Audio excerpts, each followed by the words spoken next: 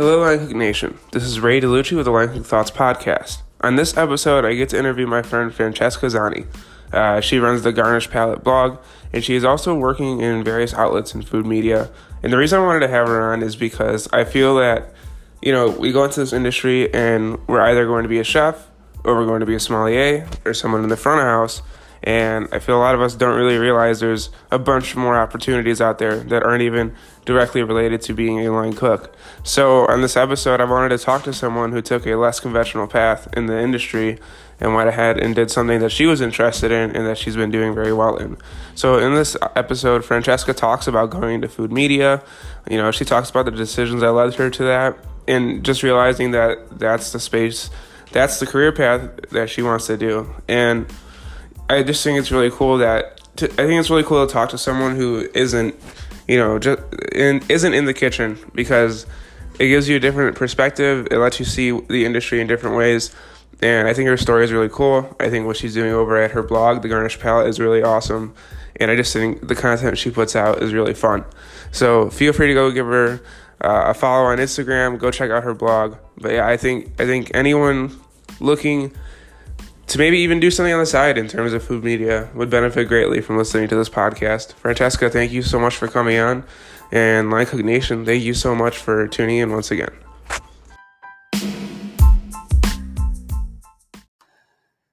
Hey, Francesca, welcome to the podcast.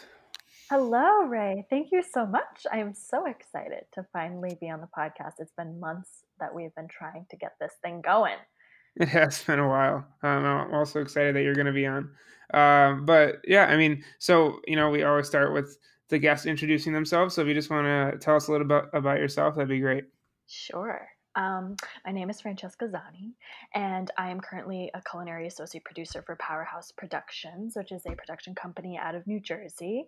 Time as a culinary associate producer or associate producer for a production company out of New Jersey. And I've done a lot of traveling with the job. I've been there for over a year. And in my free time, I have a blog, a lifestyle and food blog called The Garnish Palate. And I've done collaborations or cooperations with other food brands or food related brands. And I always love to post about that on social media, being that social media has become the center of our lives. So it's important for us to promote ourselves or promote our brand or whatever we're trying to do. So, that's something that keeps me busy on the side and networking and enjoying and keeping up with the trends. So that's basically me in a nutshell. Nice. Awesome. Where are you from? I am from Poughkeepsie, New York. Okay. And what was food like for you growing up? So my story is it's probably very similar to many. I grew up in an Italian-American household. My parents are both Italian. My grandparents on my paternal side, they are from Italy, Tuscany to be specific. And I had the opportunity to meet family for the first time. My grandparents have been in America for dozens of years since before my dad and his siblings were born. They got married here, but I got to meet their family in Italy, in the tiniest little village up at the mountainside of Pontremoli, Tuscany, called Grotta di Loggia, specifically where my grandmother's from, and Versola, where my grandfather's from. And I got to meet them for the first time by myself when I was studying abroad in Italy at the Culinary Institute of America. So that was a little bit of a life-changing moment, I'd say. And other than that, back in America, I grew up eating amazing food made by both my mother and my father's side of the family. So I'm a pasta maven for sure. It's in my blood. Tomato sauce for blood. That's awesome. What were some, obviously sauce was a big part of it, but what were some other dishes that you remember from growing up that you really enjoyed? So regionally, because Italy is so regional with the cuisine, and that's, something that a lot of people know about. But when you're there and you actually dive into the culture, then it kind of hits you and it's like, oh my God, the food really is so regional and crazy different everywhere you go. So from Tuscany or up in the mountains, northern regions of Italy, I prefer that food. And that's where my family, my father's side of the family is from. I grew up eating a lot of spinach ravioli. My grandmother and my mom always talked about testaroli, which is this flat pancake crepe like disc, and it's like probably a foot in diameter. And I never ate it growing up, but I always knew about it. So I finally got to taste and try it when I was in Italy, and that was fabulous. And I did a post about it on my blog. And torta is a big thing. Torta usually means sandwich or cake in other languages, but torta to us is like this savory pastry, this crusty savory pastry layered with spinach and potatoes or rice. So you can have it. It's savory regardless, but it's this delicious combination of ingredients that my grandmother always put together growing up. It's like very peasant-like, simple, peasant-like, delicious. And whenever she made it, my dad would go pick up some down at their house in Wappingers Falls for us to have as a snack or for dinner or for lunch the next day after we toasted it in the oven. And the other thing we would eat is called la bamba, and I've only had it a couple times growing up, but it's this huge rice bomb, la bamba reale, which is it means the king's bomb, and it's this huge rice bomb, literally. My grandmother makes like a risotto, and then she makes a stew with pork and veal and beef on the side, and she takes a big steel pot, she coats it with butter and breadcrumb, and she fills it with the risotto, and in the middle of the risotto she makes a hole and fills it with the stew and covers it, and she bakes it in the oven, and then once it's done she turns over the pot, and it's this huge rice dome or rice bomb, and you cut into it like a cake. It's amazing, and it's crazy, and it's something really you would only make around the holiday time, but she made it a few times, and I don't remember if it was specifically holiday time or not, but that's a really great food memory I have, because that's not something you see anywhere on any restaurant menu. It's so traditional to the village in that region of Italy. Mm-hmm. I love that. Only I can kind of talk about that. I've never met anybody who has had something like that before. Whereas people have had ravioli, many different ways, shapes, and forms. But la bamba or torta or testaroli is so specific to where my family is from. And I love being able to share those stories or recreate it and talk about it on the blog or here right now. Awesome. So your family sounds like they were pretty good cooks. I mean, homemade pasta and all that. Yes. I grew up in an Italian family, and my grandpa was a great, amazing cook. My grandparents were great cooks, but I Ray actually never. What was that? Ray DeLucci. Yeah, I know, right? But we never. They never really cooked much of those regional dishes. We'd have obviously the sauce and all that, but they would never really cook. Like I never had homemade pasta growing up. So I always thought it was interesting because my grandfather was this huge cook, but he always really liked like making American food. With some Italian stuff like around the holidays, but not a lot of stuff like that. So it's interesting to see that kind of background. And maybe it's because your grandparents wanted to Americanize themselves, which was what my grandparents wanted to do. And my dad and his siblings never learned to speak the language, and they really never even learned to cook very much. And so that could be why. You think that's why? Yeah, maybe. I mean, I don't know.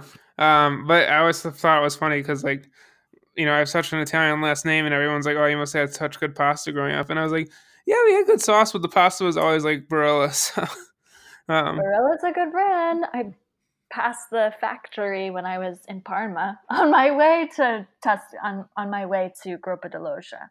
really? Yeah. That's cool. So you're good with Barilla. Awesome. And so, when did you start to realize that you wanted to get into food as like a career path?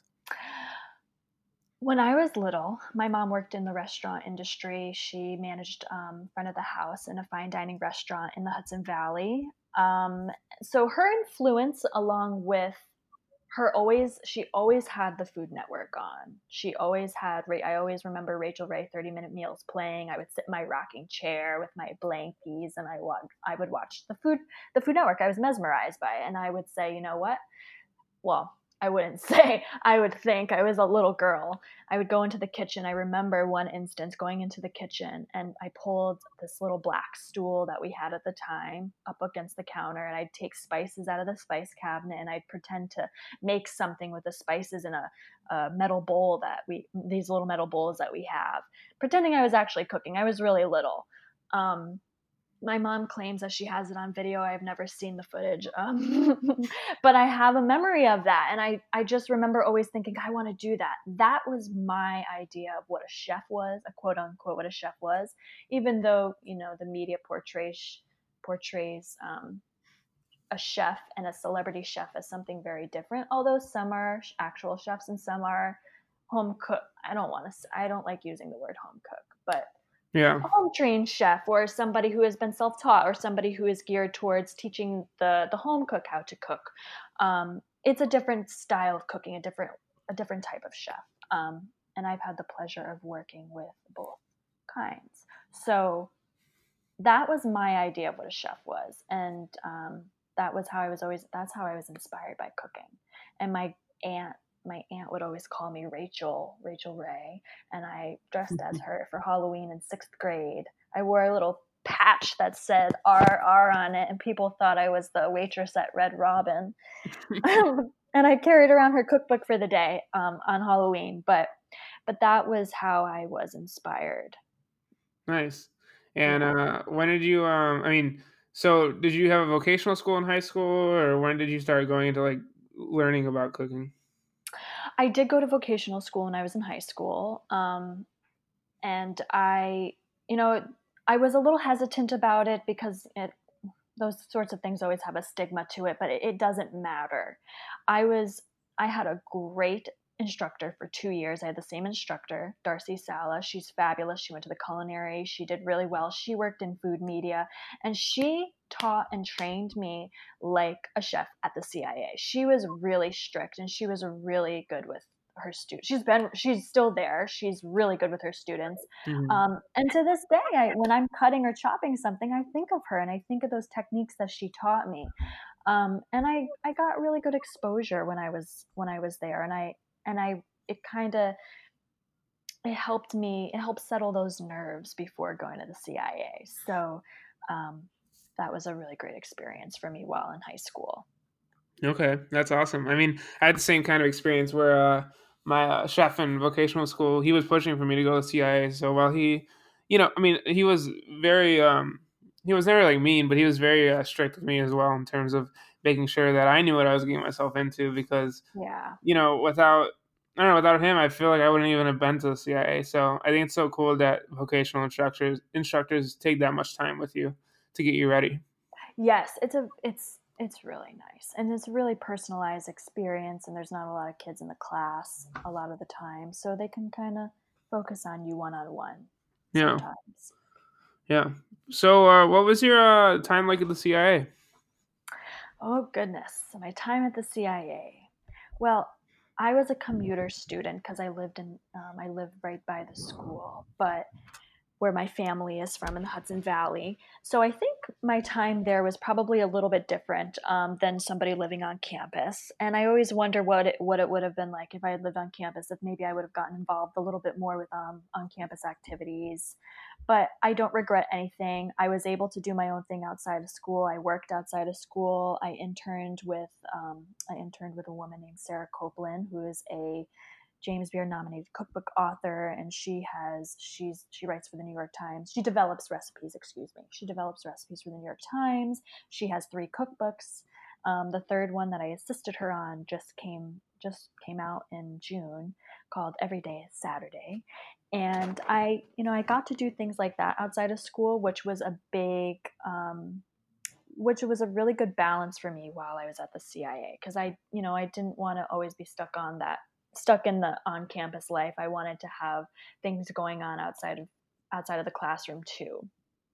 Um, Hmm. I will say that I was very anxious those first 2 years of kitchen classes. I was so anxious to the point where I'd arrive to class a little too early and just worried about what everybody else was doing and thinking. And I don't like that aspect of this industry. I think that sometimes, especially in the kitchen environment or being a line cook, you get those little butterflies in your stomach because it's the adrenaline of the kitchen. It's like playing a sport, Mm-hmm. um, and it's demanding, and Yep.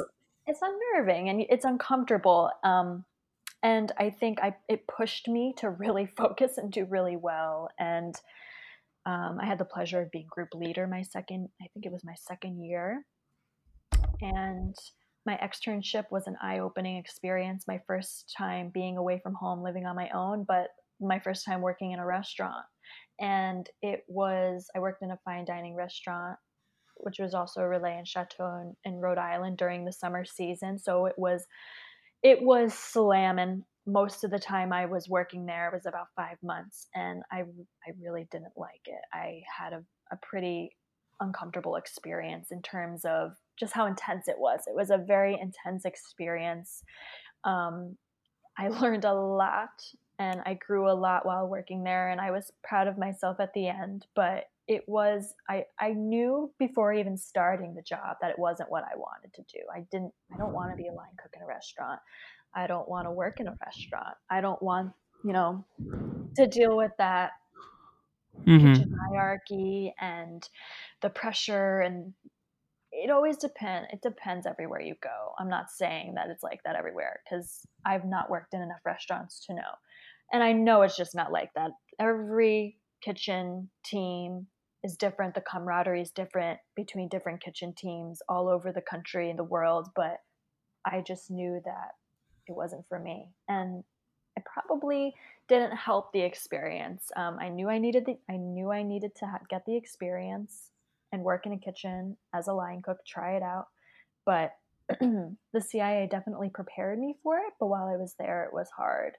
Um, and then I think I'd say being in the bachelor's program was probably my favorite because I had the balance. There was more of a balance outside of, I think that's during my bachelor's program was when I was interning with Sarah Copeland. And so I had the balance of, working hands on outside of school or doing events on campus. And then having that, you know, going to class and learning Italian and learning about food studies and the anthropology of food. And then I got to go abroad to Italy. And it was a good culmination of both hands on and academic work. The, and I felt that I could kind of, I like kind of working independently and doing my own thing and thinking to myself. And like I always went to the library after class or between classes and kind of worked and wrote and did my own thing.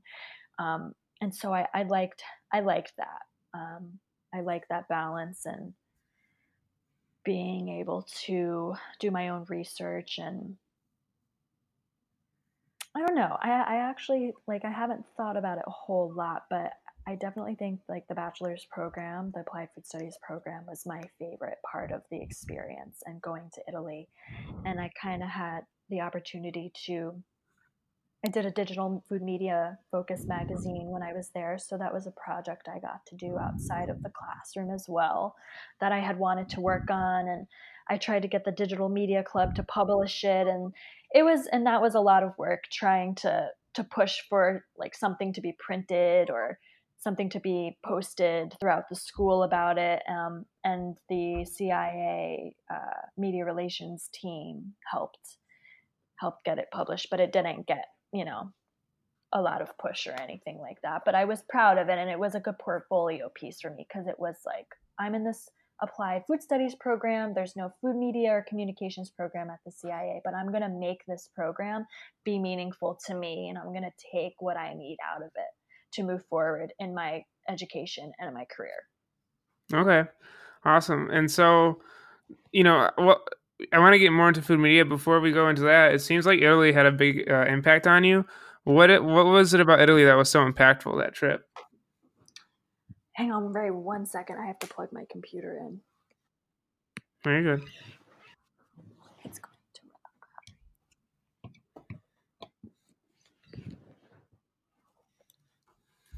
what was so impactful about the Italy trip?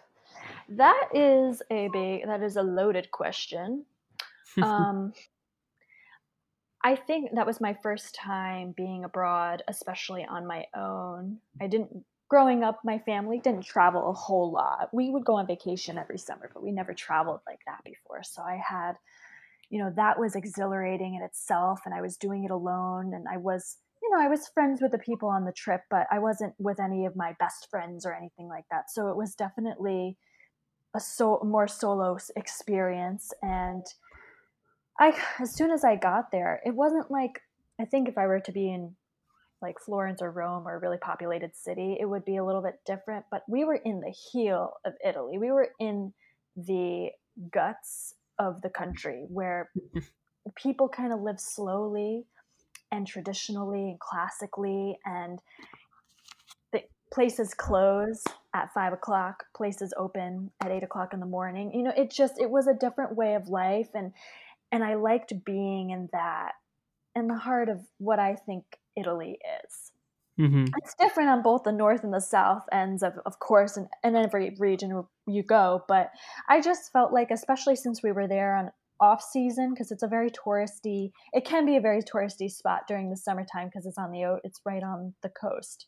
But I just felt that we got to kind of live life slowly and very European like being there. We get up, we went to class, we went home. I listened to the sounds of goats and sheep buying different octaves all night long while we slept at the Masseria, which was behind a goat and sheep farm.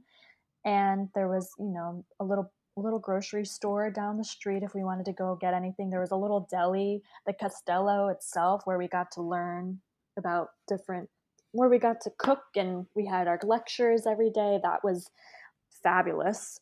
Um, but I really like the vintage classic Italian way of living. And I think that kind of changed my mindset a little bit. I got to enjoy just getting up and doing something I loved and learning, and then going home at the end of the day. And I blogged pretty much every day, or I wrote or did classwork outside of school.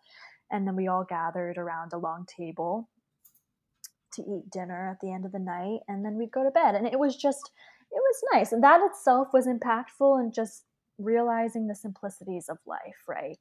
I don't know, did you have the opportunity to go to Italy? I don't No, remember. I wanted to, but it ended up being full, that concentration, and then I would have had to have stayed an extra semester. I don't know. It was like I ended up not being able to go. So I ended up going to California for the farm to table experience, which was also like for Which me is it was very amazing. impactful. So And that's all that's important. That's awesome. That is you know, awesome. For some reason, I thought you went. no, I was planning on going, but it was like something with my schedule or credits or like something wasn't going to be able to get covered. I don't know. I don't remember exactly what the reason was, but ended up just going to California and It ended up. worked out in your favor. Yeah, it was really great. I mean, I do plan on going to Italy in the next couple of years to go visit it finally because it is my heritage. I'd also Yes. love to go see Poland too at some point because those are my two ethnicities. Oh, you're So Polish. That's awesome. Poland's always been very interesting to me too. why is that? I don't know. I don't know a lot about the country, but I know just the World War II history. I find it pretty interesting. Yeah. For some reason, it's a country you don't talk a lot. People don't talk a lot about Poland and Slovakia and Germany, kind of, sort of. Even Scandinavia, those countries, I think that they're so interesting, and we don't like France, Spain, and Italy. We're always like learning about, talking about, eating about, studying history. We know so much. It's so concentrated in what we know about those places. But Poland is, I don't know. Did you learn about anything Poland related in school when I mean, not World War really. II? No, I didn't really learn anything in school. And in terms of family, I had a great grandmother who passed away a couple of years ago who didn't really speak any English, and but she was like the closest I've seen to Poland. But other than that, I mean, like half my family is Polish, so we'd have like Polish dinners and stuff like that. But beyond that, I really That's don't know much. So awesome. I'd love to go and immerse myself. What did those dinners consist of? I mean, uh, like fresh Polish sausage, smoked Polish sausage, sauerkraut, pierogies, pickled fish, bunch of stuff like Mhm. that.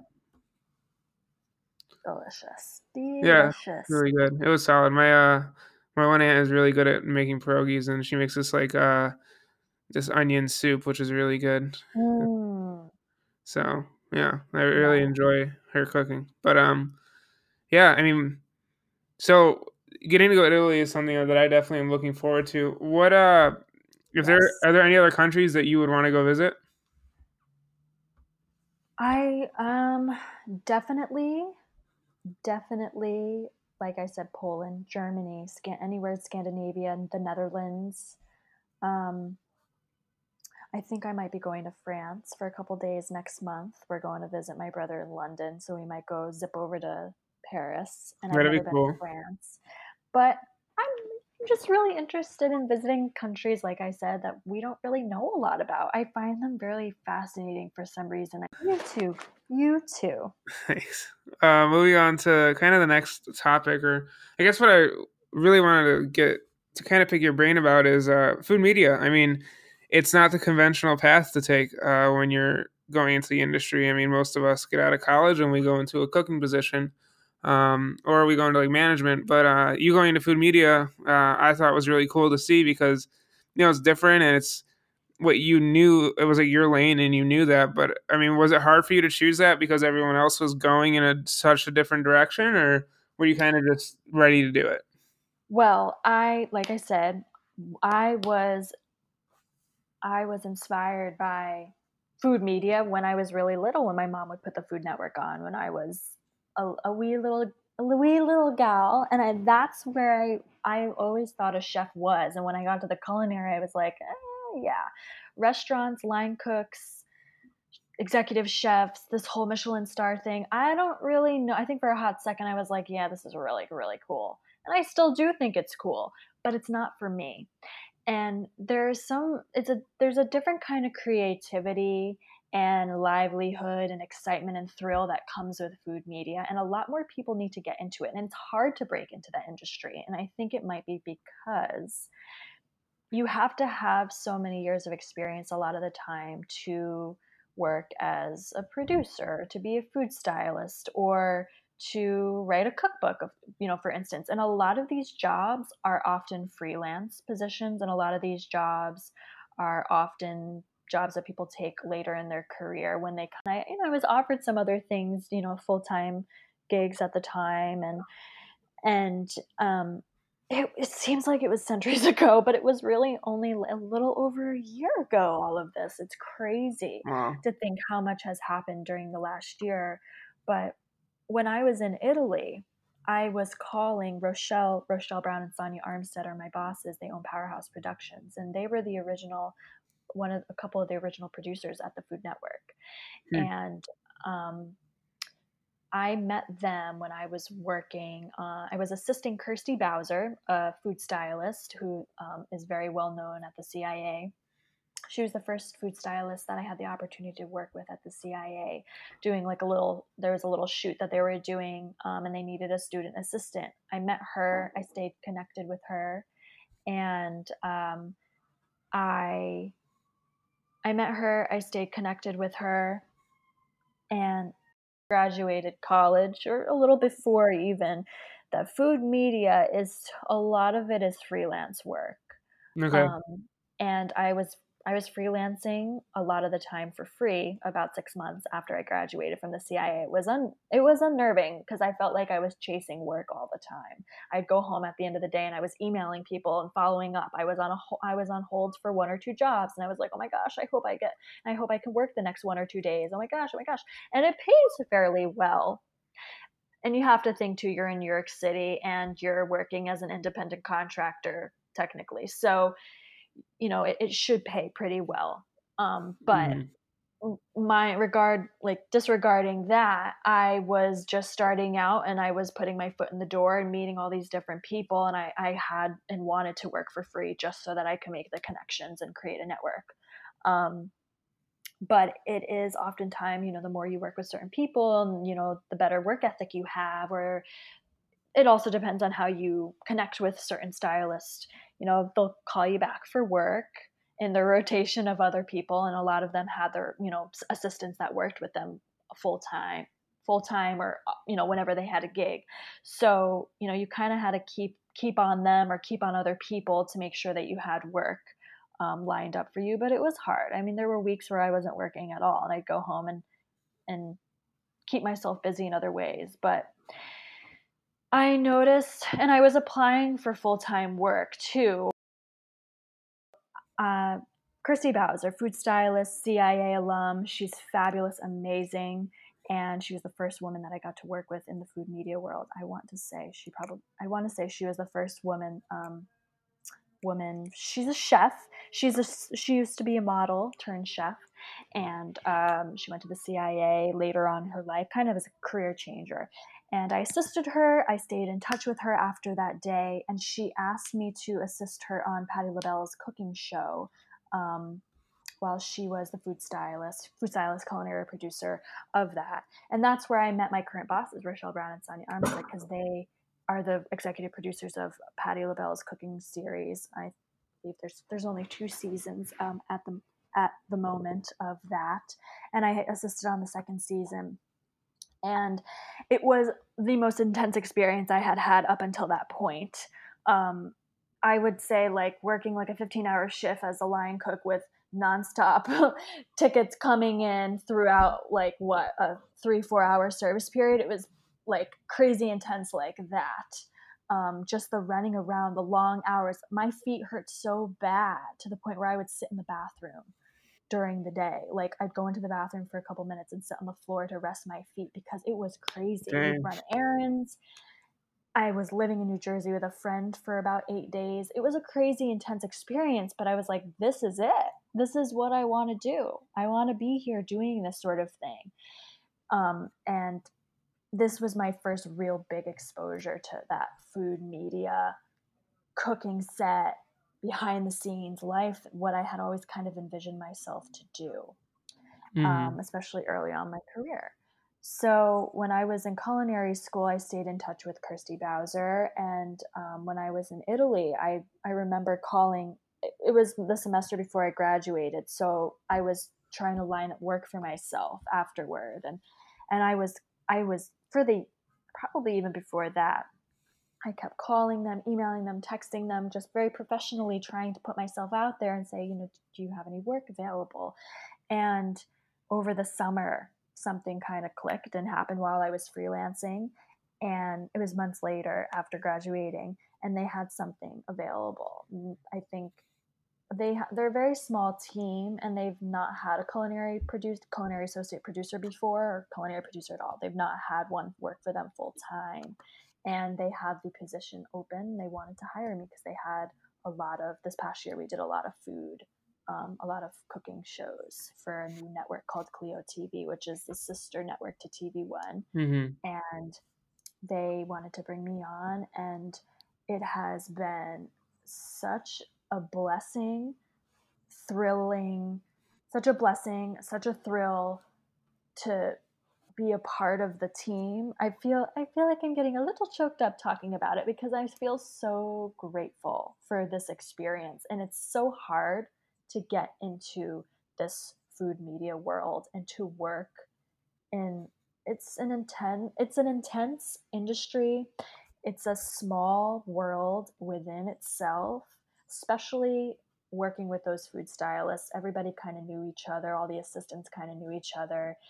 And editorial is very different than TV, and I was mostly doing editorial assisting when I was freelancing.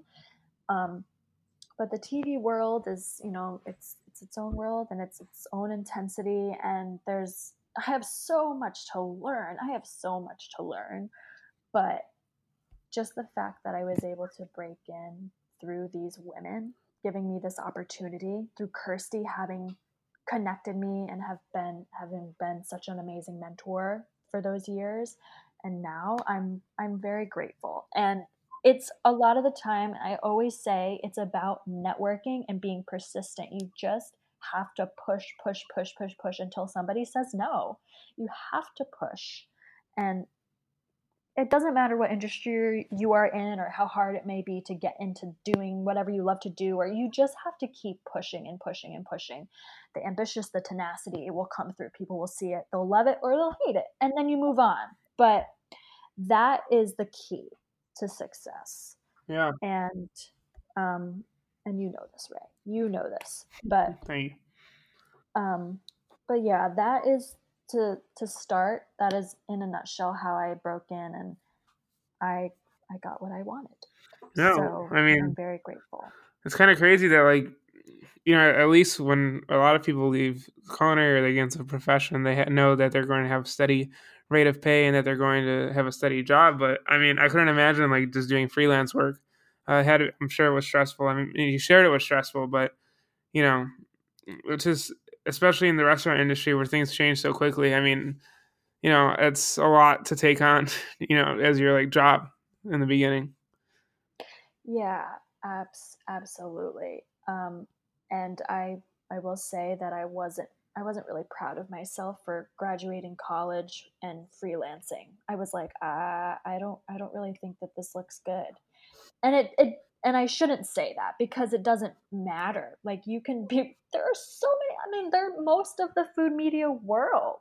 Most of the, like, it's a very successful. People are very successful freelancing, and who am I to say that I shouldn't be proud or feel bad that I was doing that. But I think because I was like, I really should have a full-time job after graduating with a bachelor's degree, and I should be gaining some sort of experience somewhere, even if it's not doing what I love, because this freelancing thing, it's not steady, and it's hit or miss.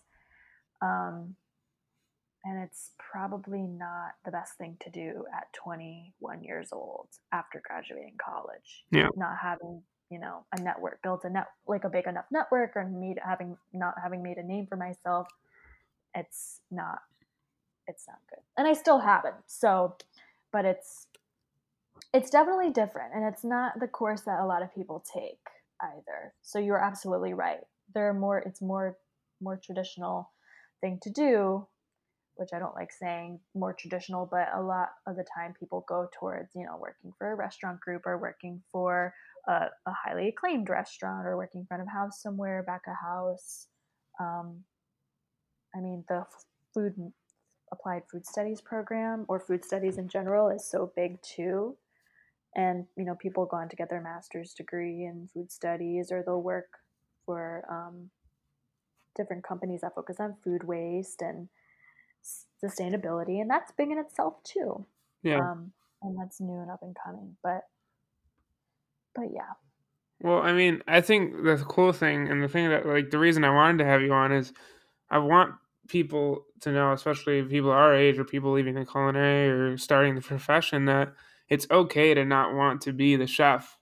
Like, it's okay to not want to be on the line for all your 20s and going into your 30s in hopes of, getting a star or running a kitchen. Like, if you were really passionate about food media, or you're really passionate about sharing the stories of others, like, and making people more aware of certain things that you're passionate about, and like that's the role you've taken on. Like, it's okay to go do that. And like, I feel there's a lot more people in our industry who would love to do what you're doing, but they just feel so pressured by their peers or by what's already been Yes. set aside from them, or set in Yes. front of them, that they won't do it. And I think, Yes. I mean, like, what are your thoughts on that? 100%. And I will say that, my mom, having experience working in a restaurant for many years, I think she didn't really understand. I love her. I love my mom. I hate even talking about her like this. And it's not bad, but I think it's a very traditional way of school of thought, where you go to the culinary, you're going to become a chef, you're going to work in a restaurant, you need that experience. And a lot of these food media, a lot of these celebrity chefs, and a lot of people in food media working in recipe testing and developing, R&D, or working as food stylist, or working as culinary producers, a lot of them have restaurant experience. And I'm always intimidated by that, because I'm like, oh, I'm 22, 23 years old, and I don't really have a lot of restaurant experience. I probably need more. Should I do it? Should I go back and work in a restaurant, or whatever, this or that, the other thing? I'm always thinking of these things. And my mom kind of didn't really understand, for those years. I was like, Ma, I don't want to work in a restaurant. She's like, I remember her saying to me once or twice, like, why are you going to the culinary? Why are you there if you don't want to do this or that? And I'm like, it would agitate me because I'm like, I don't need to work in a restaurant I don't need to go to the culinary to work in a restaurant, or I don't need to, let me rephrase that.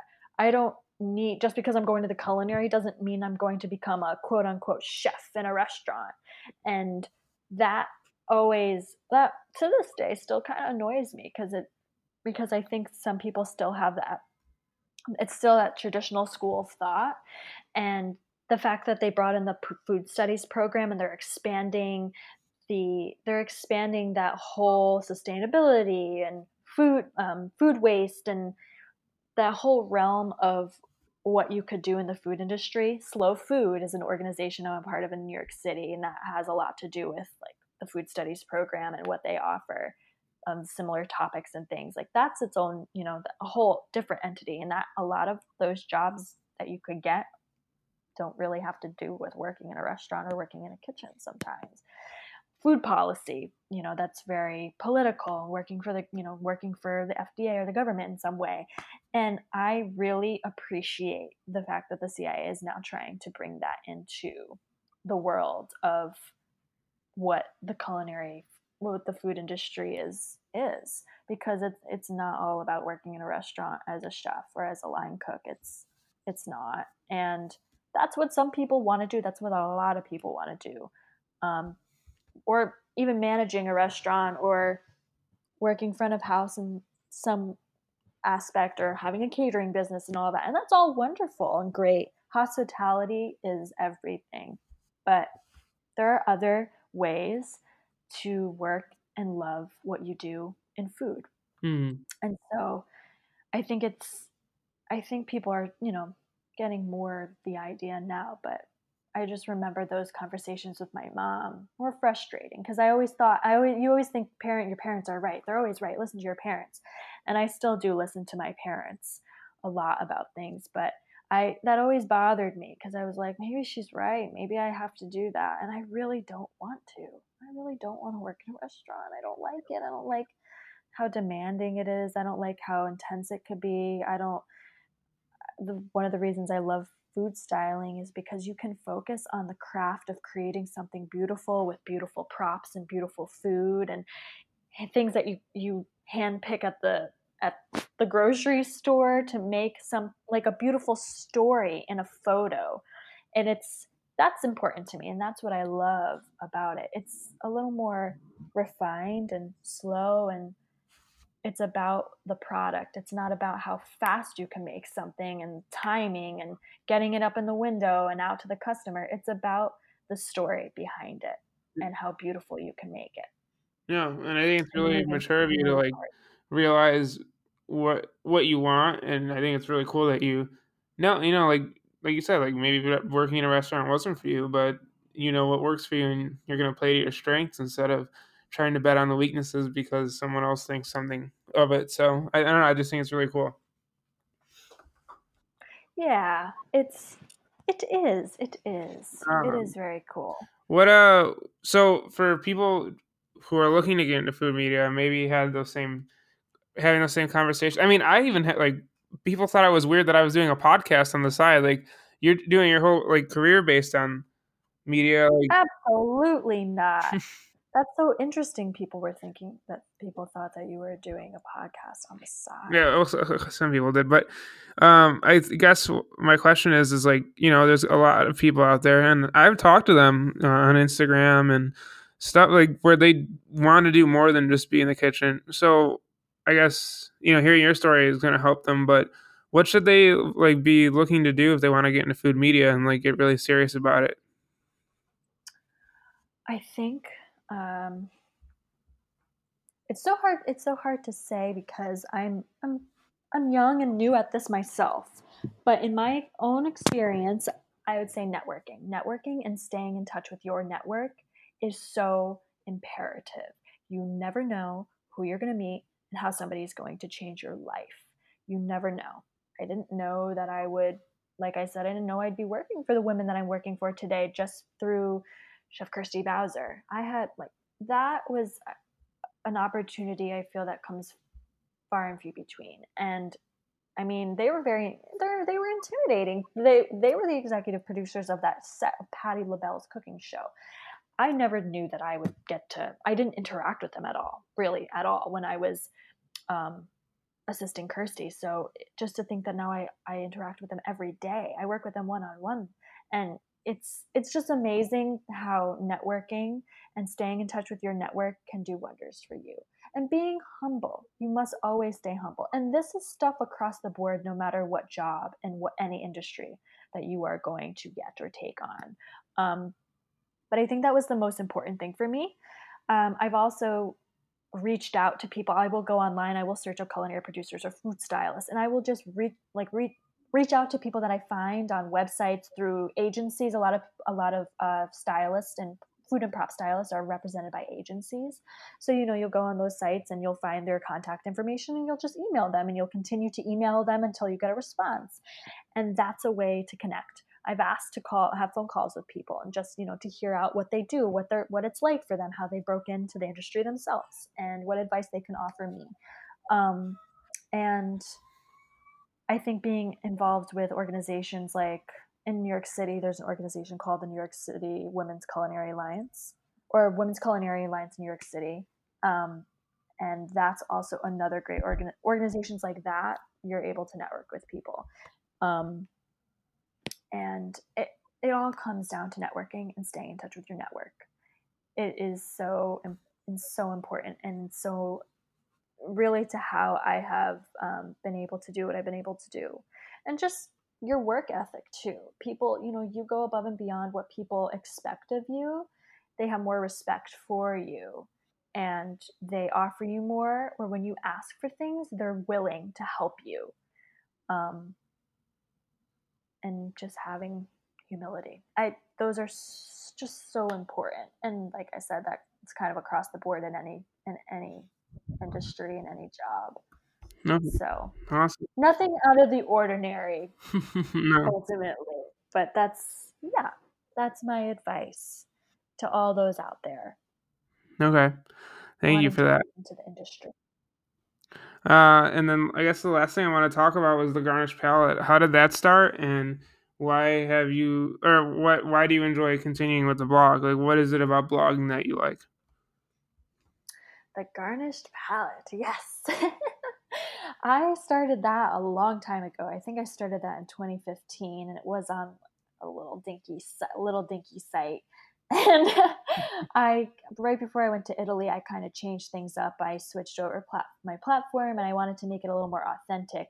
And I wrote at almost every day, or many times a week when I was there. And that kind of, people paid attention to my posts a lot. A lot of family and friends and stuff on Facebook, when I would put my posts through Facebook and Instagram, people would pay attention and comment. I had a lot of feedback from that. And after that, I just continued. And I was like, when I was freelancing, the days that I wasn't working, I would, I would take time to reach out to brands. I was like, I want to kind of try and do this whole, like, let me see if I can connect with brands and see if people are interested in like working with me, or saying like, here, I have something to offer. I will write about you if you send me a product for free. I'll develop a recipe with it, and I will write about it and post about it, and then you can kind of repost it, and that'll help promote me a little bit. And I've done that a few times. Harney and Sons Tea sponsored my blog for a year, and I'm very grateful for that. That was really awesome. Congratulations. And then, thank you. And thereafter, I have worked with a few others, and you and I even did a little something for some time, just kind of helping promote each other. And I just think that I've noticed a lot in the food media, especially people who have their own brands and cookbooks, and who develop recipes, and who are writers, that they tend to do a lot of sponsored collaborations. And I always find that really fascinating. I think it's really fun to be able to say that you're this person, and that you're working with such and such brand, and you're kind of coming together to create something that mimics what you are about, and that mimics the brand. I think it's really cool, and I think it's a really great way to connect and network and help create a name for yourself. So that's something I love to do, and it's something that I hope takes off a little bit more in the future. But it's kind of something that I do on the side, and I love writing, and I freelance write for. I've done a lot of writing for Today Media and the Poughkeepsie Journal specifically, and I wrote an article about a collaboration I did for the Hudson Valley Magazine. So writing is one of my favorite things to do outside of production work, and it's food media.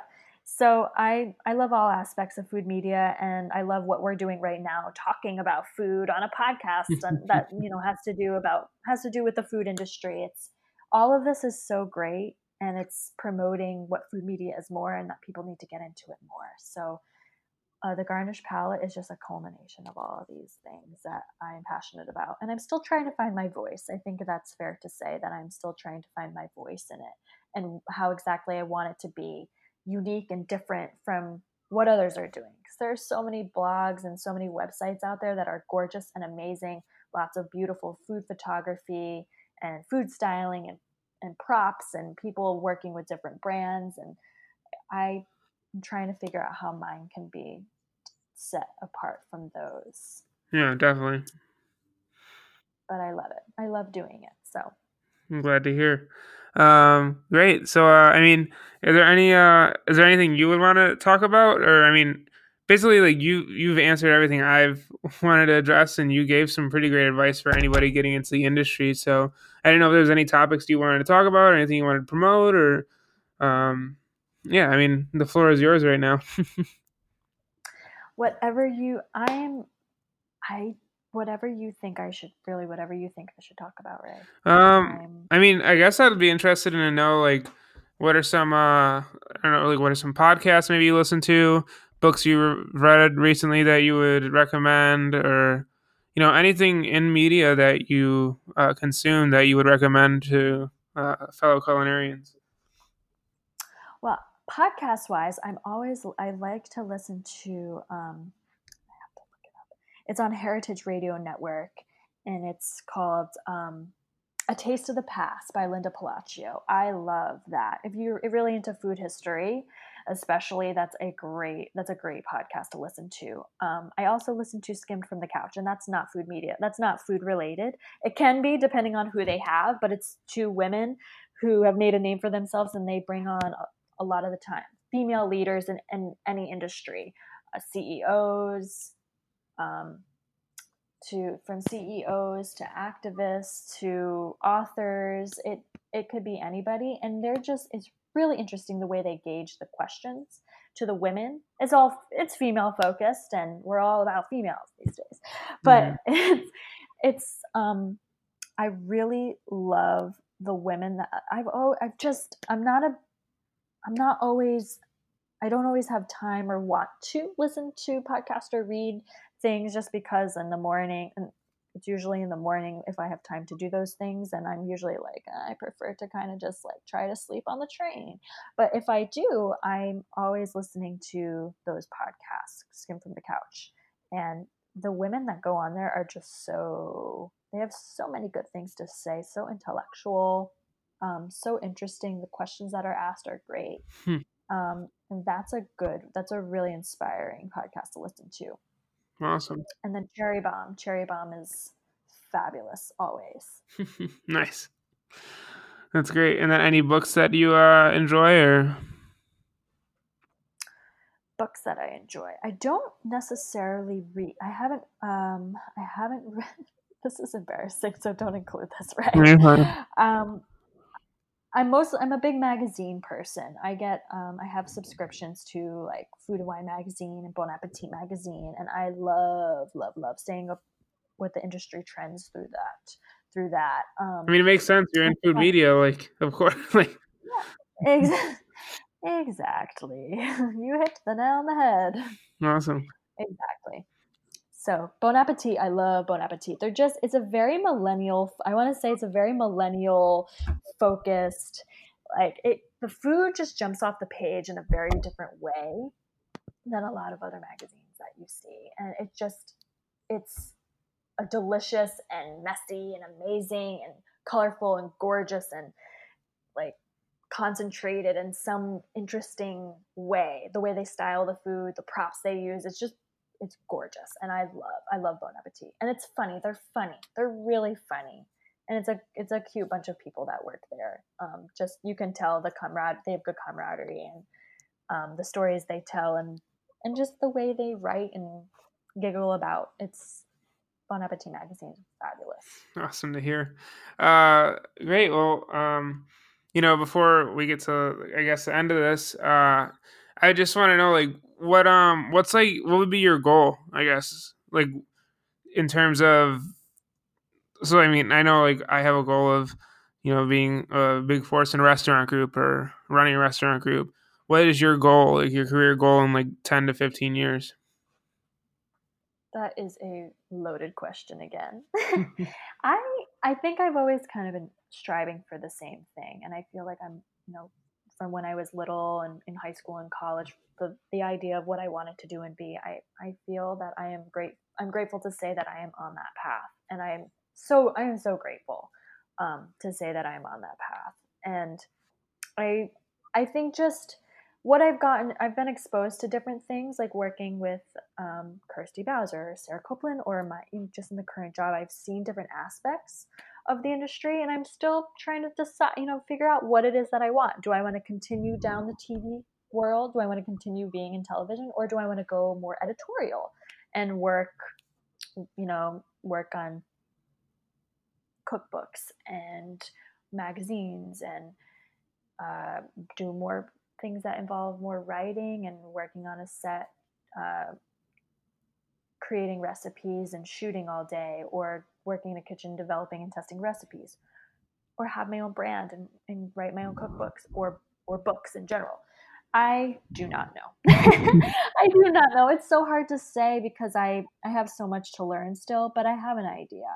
And I think ultimately is, making a name for myself and having my own brand and something that is unique to me and set apart from what others are doing. Okay. So.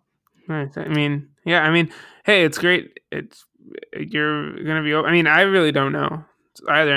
Everything kind of changed last year. So, I think we're in a time right now. What's up? Yeah. I said you only have so much control. We work hard and strive for what we want, but sometimes different people come into your life and different opportunities arise and set you in a direction you never thought you would go in, and it works out for the best. So you never know, and that could be for anybody. So yeah, it's all just keeping an open mind and learning as much as you can and being humble and true to yourself. Yeah, definitely. Awesome. Well, I end all my interviews kind of the same way. What does it mean for you to have come on the Line Cook Thoughts podcast and share your story and be a part of a community of food interested people who just want to learn more and be more connected? What does it mean for me? Mm-hmm. It means the world to me. No, I'm so excited, Ray. This is the first time I've ever done a podcast, and I think you're doing something really amazing here. You are creating such an amazing community for a niche of people in the industry, and I'm really proud that I'm able to talk about food media and something that not a lot of people are talking about or exposed to, or people who want to get into it. I hope that I'm able to help and inspire people to get involved and not be afraid and to do what they love through your podcast. Awesome. Thank you. Thank you. Thank you so much for coming on, and, good luck with everything. And I'm sure this won't be the last time you're on the show. I'm sure you're going to have a lot to talk about in a year or two, and, come back on and we'll do it again. But thank you for being willing to come on and share your story. Thank you very much, Ray. I really appreciate it. Thank you, and best of luck to you and your endeavors and how amazing you are. You as well. Thanks. So there you have it, the interview with Francesca Zani.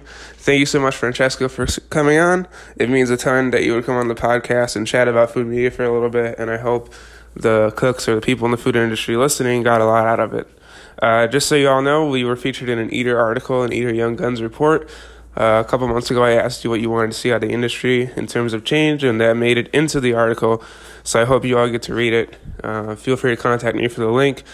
Other than that, thank you all so much for tuning in for another week of Line Cook Thoughts, and we'll see you next week on the podcast.